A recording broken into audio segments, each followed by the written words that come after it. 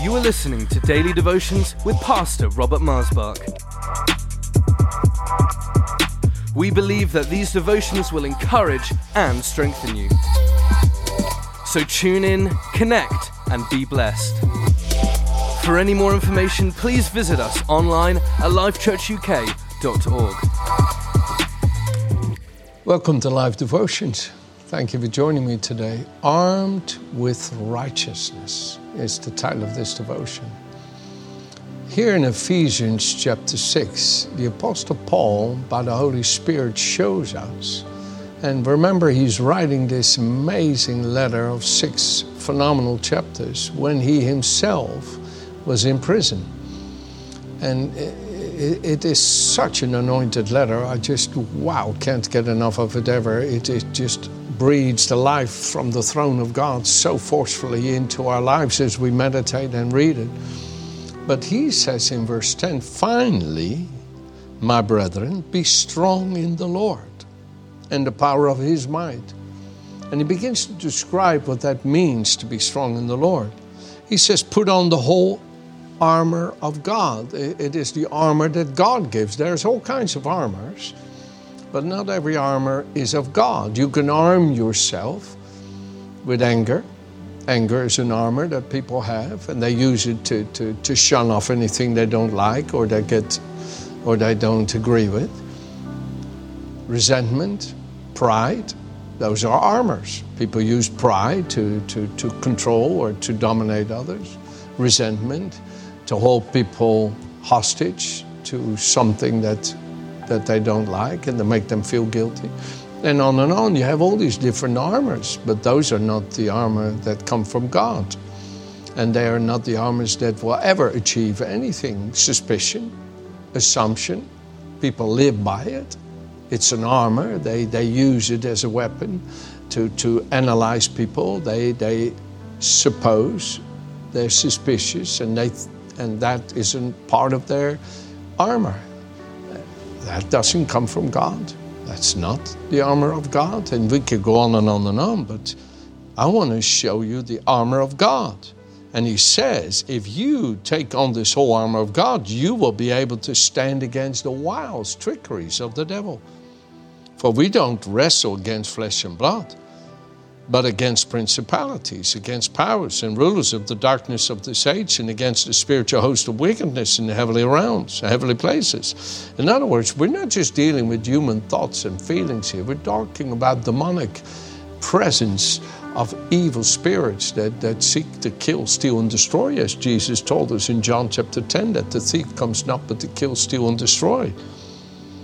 And therefore, take up the whole armor of God so that you may be able to withstand in an evil day, having done all to stand.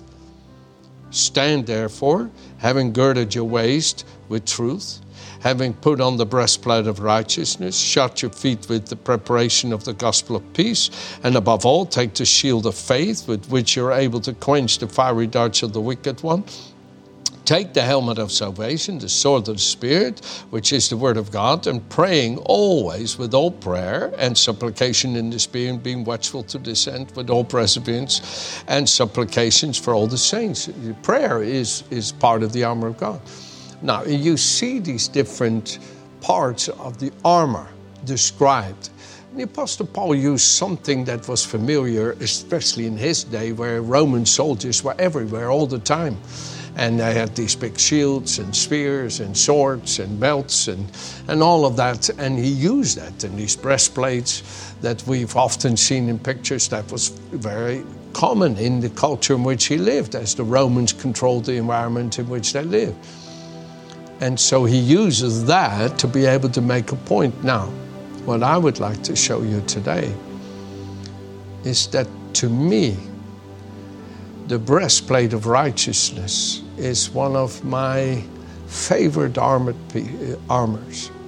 I know sometimes people take in faith as their favorite piece of armor, and some have taken the sword of the Spirit, and some the helmet of salvation, and some the belt of truth, and some the feet shod with the preparation of the gospel. And they are given this grace to emphasize these armors of God that equip us and enable us in the days in which we are living. And I find all of it inspirational. And of course, you cannot just take one of the armors and forget or neglect the others. However, there are times when God will emphasize a specific piece of armor to say, this, my son, my daughter, is where you need to let me arm you more. You're vulnerable here. You're constantly being harassed by the adversary. You're constantly being undermined by him, and he comes through you to wound somebody, and this is where you need to let me arm you. I really believe, dear friends, that our loving Heavenly Father knows exactly what part of his armor you really need to emphasize on in your faith, in your believing, in your praying, and in your studying his word, that this is an area where you need to grow in the armor of God to be able to withstand and to be able to keep standing in times that are tough. My dear wife, Virginia, and of course I use her often as an example because we live together every day, but she really has a phenomenal shield of faith. My goodness, how I've seen that tender soul from the first we met each other until today, because she is actually very tender, and yet her shield of faith is phenomenal. How she has quenched the fiery darts of the wicked. How she has stayed in faith and stayed in faith and stayed in faith when everything seemed to be hopeless and disparaging, and how sweet that faith is in her, and how true it is, and how it inspires me, and how I love it in her. And there's so many other parts of the armor. The Word of God in her is so active and alive and powerful. You will not get her tongue to err hardly ever. Oh no, my goodness, is the Word sharp in her and penetrating and able to cut us under where the flesh tries to undermine the truth of God. How she's able to separate and stay in the Spirit.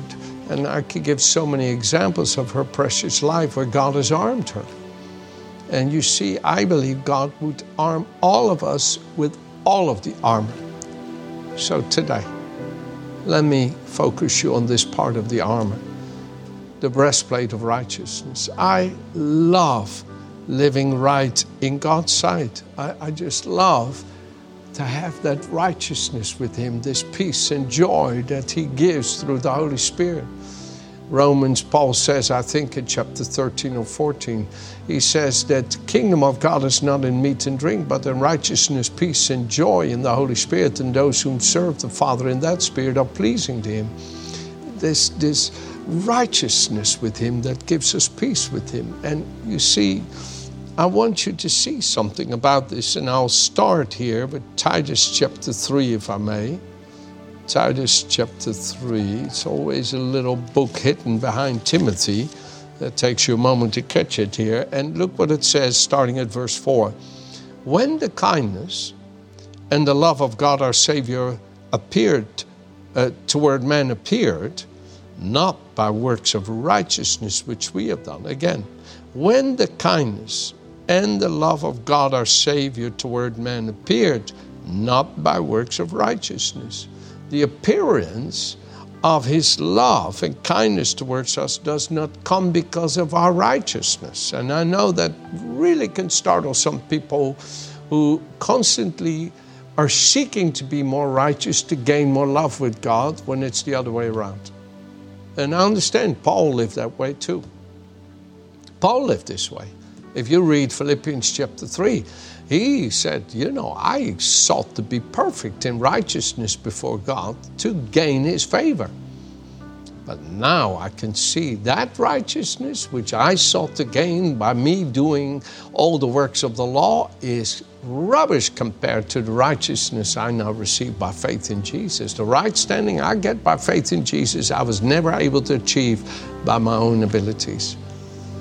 And he says the love and the kindness of God our Savior comes to us, not because of any righteousness of our own, no, But according to his mercy, he saved us through the washing of regeneration and renewing of the Holy Spirit, whom we poured out on us abundantly through Jesus Christ our Savior. Having been justified by grace, we should become heirs according to the hope of eternal life.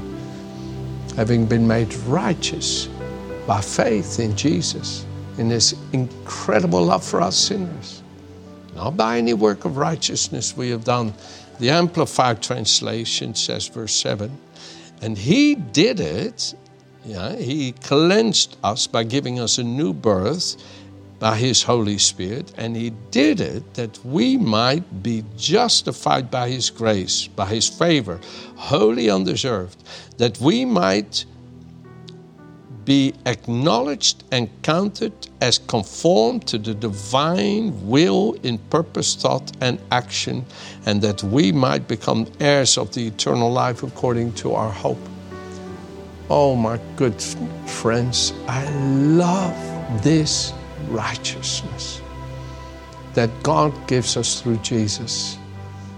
Oh, my goodness, you just every day have to say, Father, thank you for the peace that I have with you through the righteousness of Christ in me, through your righteousness that you keep giving into me, the consciousness into my heart through the blood that I am now in right standing with you because of what Jesus has done, that I can stand here in righteousness before you. You see, that is one of the great armors that we need to be able to live in the present day, so that the devil cannot some way undermine our faith and make us think, well, it's hopeless, you've made too many mistakes.